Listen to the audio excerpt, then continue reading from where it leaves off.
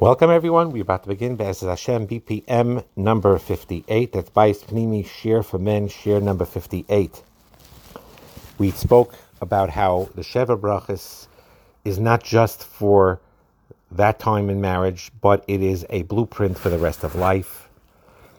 And the bracha of Asher Yotzar Es Adam B'Tzalmai, that he created, Hashem created man in his image, B'Tzalm Demus Tavnisa, in the image of the likeness of his form, the Hiskim Imen Binyan Adayat, and created an everlasting structure for himself. Baruch Atah Hashem Yotzar Adam, blessed the Hashem, creator of man. So it talks about in the previous bracha how Hashem created the male and female aspects. This bracha talks about how Chava came from Adam Arishain and separated, and ultimately reuniting with Adam Arishain and building a binyan adayad. It reminds us how a chassan and kala have the same soul journey, and each soul is split in two, one half in the woman, the other half in the man. One feels like a chatzi adam, half a person, fractured, lost, but we're brought back together. Yotzar adam means singular, a unity that comes from the plurality, a oneness that comes in marriage by being together as one, by having children and a family as one, binyan adayad, forever and ever. And Hashem created each person with a longing for sexual intimacy and of wanting to come together. As we said many times, the actual feeling of it comes from Hashem, not from human beings. And no matter how warped the hashkafa is on the outside, that doesn't change. It's meant to be channeled between a husband and wife in marriage the right way. And halacha puts intimacy, physical intimacy, as a main nakuda in a marriage, and with a main nakuda of a husband pleasuring his wife. If sexual pleasure would not have value in and of itself, Hashem would not have created the clitoris. It's an organ in a human body by the female, by a wife. The sole function of it is to provide pleasure. And those Rishoim, idiots, cruel people, in some of the Muslim culture, not all, but some, they cut it out of the woman. They remove it so that they shouldn't enjoy it and only men should. The warped hashkafa that they have. Hashem created it. So everyone, you say the word clitoris, it's dirty, it's filthy. It's not. Hashem created it just like he created everything else in the world. And if he created it in a human being and in a woman that has an neshama, a bas Yisrael, a tzenua, then it's there for a reason. And it's an achrayus on the man to do everything he can to stimulate his wife sexually. Our physical intimacy, yes, this pru'avu, it's a tremendous mitzvah. And what is greater than that, bringing down a neshama, you actually are participating as a bayrei with the bayrei. It's a fascinating concept. Hashem is saying, I'm a bayrei. In a certain sense, I'm letting you create too. You're creating a soul. I'm allowing you with your holy action to bring a soul into this world. So Pruvu is a tremendous, tremendous purpose of intimacy. And that is, you're both shutfim in this child. We talk about how intimacy itself during conception has an impact on the child, and so on and so forth. It's a conduit to bring neshama into the world. So 100%, that is a real holy and healthy aspect of intimacy. But at the same time, there is a separate mitzvah of aina, a separate mitzvah of the physical intimacy in and of itself, separate from having children. And that is so important. Regardless, it is halacha to only think of one's own life and no one else. It is important to focus mentally on the holiness of this aspect of being together, whether it's for the mitzvah of Aina, whether it's for the mitzvah of Pruvu, whether it's for the mitzvah of both. And this is a very important thing. It's brought down in halacha. The first things the woman coming out of the mikveh, she should think of and see something that's holy and kadosh, to have elevated thoughts after going to the mikveh. Husband, truth is, wherever he is, should also have elevated thoughts when he knows it's Leil Tefillah, and prepare himself mentally to have a karas hatov HaKadosh Baruch Hu, that you're in a loving relationship, and to be a conduit to make it even more loving for the schus of ultimately being mekayim the mitzvah of whether pruvu or aina or both, and to thank HaKadosh Baruch Hu.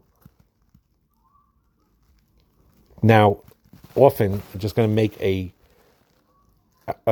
mention a concept that this intimacy often could be enhanced, the emotional and spiritual connecting with the physical, by studying and learning with each other. Now, just to make a disclaimer here, for many couples, the learning together creates a beautiful connection. But as when we were learning Rabbi Sion Schaefer's book, he himself felt, and there were others also that in their experience with their wives, that it's a little bit, there's some tension because it's sort of like a teacher-student type of connection sometimes, or whatever it is, and they're not comfortable learning together. So each one, you get your own hadracha, you try your own things out. But if you can, it could create a deep bond of an elevated type of life together, and enhancing all types of intimacies, including physical intimacy. The idea also that even though the Shulchan Aruch mentions that the best time for Aina is the middle of the night, when things are quiet and calm, where there's less distraction. In those days, often families lived in one room. So there was a halachic, practical reason they had to wait for their children and other members of the household to be really sleeping for the couple to engage in intimacy quietly. In Kabbalah, it's brought down that it's better after chatzos. But remember this, though, is that you can't be frum on someone else's cheshbon, and delaying intimacy till chatzos or whenever, if that's going to cause the one of you or the both of you to be too tired or to be unable to focus properly, then it's not a reason to wait till after chatzos. You're worried about that? You speak to a Moirei Hara, whoever you want to speak to. Look at the Pele Yoyetz in the Erech of Zivig, talks about this. And very often it could backfire. It could backfire because if someone wants to wait always till chatzos, it leads to an unhealthy hyper-focus on sexuality. And it could have the reverse effect. That's a very important yesod in general. You put your wife 30 feet behind you when you're walking, you can end up with a zayna right in front of your face if you take it to an extreme. So it's very important to ask, not put chumris on your own cheshbon, on your wife's cheshbon. Like this is an example of it. The inyan of, if you learn Kabbalah and you'll say, I'm only going to have relations after chatzos. But again, if it reaches shalom bayis, if it creates a certain tension and tiredness and so on, then you don't do that. And then that's the right time, even before chatzos, or whenever it is, when the wife feels most comfortable having physical intimacy. It's brought down that Friday night, Leil Shabbos, is a special time to enjoy physical intimacy. It's Oynik Shabbos. There's a remez that the Shamru, B'nai Yisrael Es HaShabbos, B'nai Yisrael Es HaShabbos, the first letters form the words Bia, which is a halachic term of sexual intercourse. It's brought down in the Rush, in Baba Kama. And So you see here, Shabbos, that's part of Einik Shabbos, includes also delicious food, having beautiful clothing, clean home in honor of the Shabbos, and so on. And Kabbalah explains that the intimacy enjoyed by Shabbos mirrors the way there is a yichud of Kudsha Baruch Hu Shchinte, how the Shechina is united. And this is what we're, a husband and wife down here, is creating that union and brings the Shechina in its shleimus up above. So that's a special time. Again, you have to use your, what they call fifth Shulchan Aruch. If there's a situation where your wife is utterly exhausted and you're utterly exhausted, then, you decide what we feel is wise. Maybe rest or sleep before, whatever it is. But it is a special time for a married couple. Einik Shabbos, Leil Shabbos. The next bracha of the Sheva brachas, again, all these brachas pertaining to the rest of your lives together. Sais tasis v'sagal akara b'kibbutz banel l'seicha b'simcha. Make the barren one rejoice and be happy when she gathers the children with her with joy. Baruch atah Hashem sameach tzion bevaneha. They gladden Tzion with her children.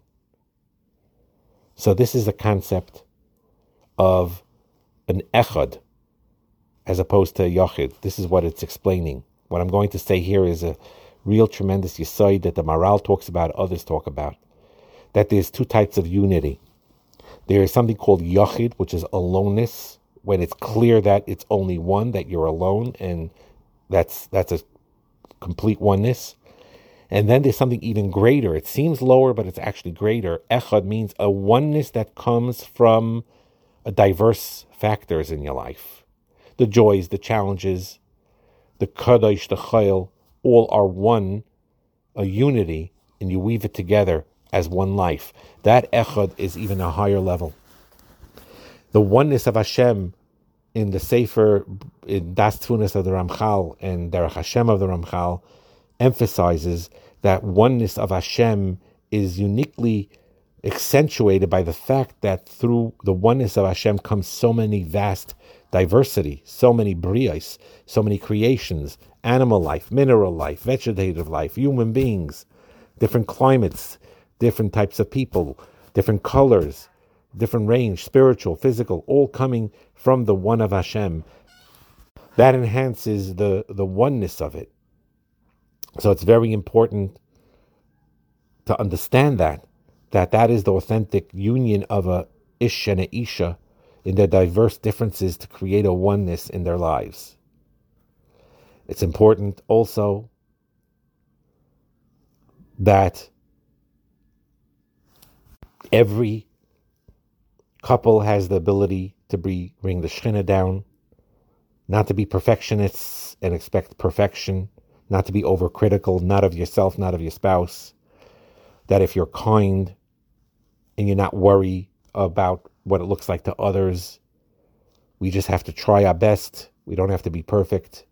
And avodah of this sort begins at home. And avodah of this sort begins in the bedroom, using it the right way, channeling it the right way. Shlomo Melech says in Shir Hashirim, Gan Noel Achoisi Kala, my loving bride is like a locked garden. So it's a locked garden, but when you get married, you open that door of that garden. You open that door and you enjoy the garden to its fullest. We explained many times before that the wall, the gate around a beautiful garden, yes, it's a protection. It's a shmira to make sure no unhealthy things come from the outside inside to damage it. That's one of its great purposes. But another great purpose is to enjoy what is within the wall when you're allowed to and encouraged to go in that wall, through the wall or in the door. So when a husband and wife goes into the garden, locks it so that others shouldn't come in, and it's the two of them enjoying that garden, that is the tachlis of all those gedarim, to enjoy it. That's why it's so important when people are learning Hilchas Nida and so on and so forth.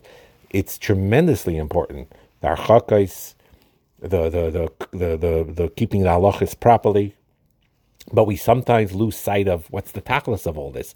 The tachlis of all these harchakais and gedarim are not separation. It's for their ultimate union together. That's the tachlis. And we have to always remember that. So the idea is the garden of marriage, like any garden, beautiful flowers, different colors, all falling as one. And that is so important to recognize that we all want to have a harmonious home. It's built within us. And we need to have respect for one another and love for one another and an honesty with one another, especially in the areas of the bedroom, which we will go into detail, Be'ezus Hashem. But the concept is like this. To experience true oneness in the physical realm, in the sexual realm, there needs to be a healthy, loving respect for one another. And when you protect boundaries, many people don't like to hear the word boundaries, don't like to hear the word geder, right? You think, oh, I have a garden, now you're telling me I have to put a big wall around it, I can't go in, and it's sort of stifling your freedom. But we know, you don't put that garden, that wall around the garden, the animals will come in and trample it, thieves will come in and pluck out the flowers or the fruits. It'll be a disaster. And when there is that wall, and then you go in when you're protected, it's the most beautiful thing in the world, and you can enjoy tremendously. Same thing with physical intimacy in the bedroom and the connection between a husband and wife. They, in many ways, in the bedroom, could express themselves freely and openly, uninhibited, in a beautiful way, in an exciting way. But if it's totally borderless, it wreaks havoc. It's not just a frum concept, so and so, quote unquote, with a extra kedusha. It is healthy for every human being. This is true for non-religious. This is true for non-Jews, where when they are sexual in a responsible way, it's the most pleasurable way. People don't think along those lines. They think that when you try to put responsibility into sexual aspects, it decreases your pleasure. But the reverse is true. If you do it the right way, it increases tenfold its pleasure, because it's like a laser beam that till now the light was spread all over the place, but now it's laser beam zoomed in a healthy way at the right time, at the right place, with tremendous power and tremendous joy. As we will explain Be'ezus Hashem in the upcoming shiurim. Bracha and Atzlacha.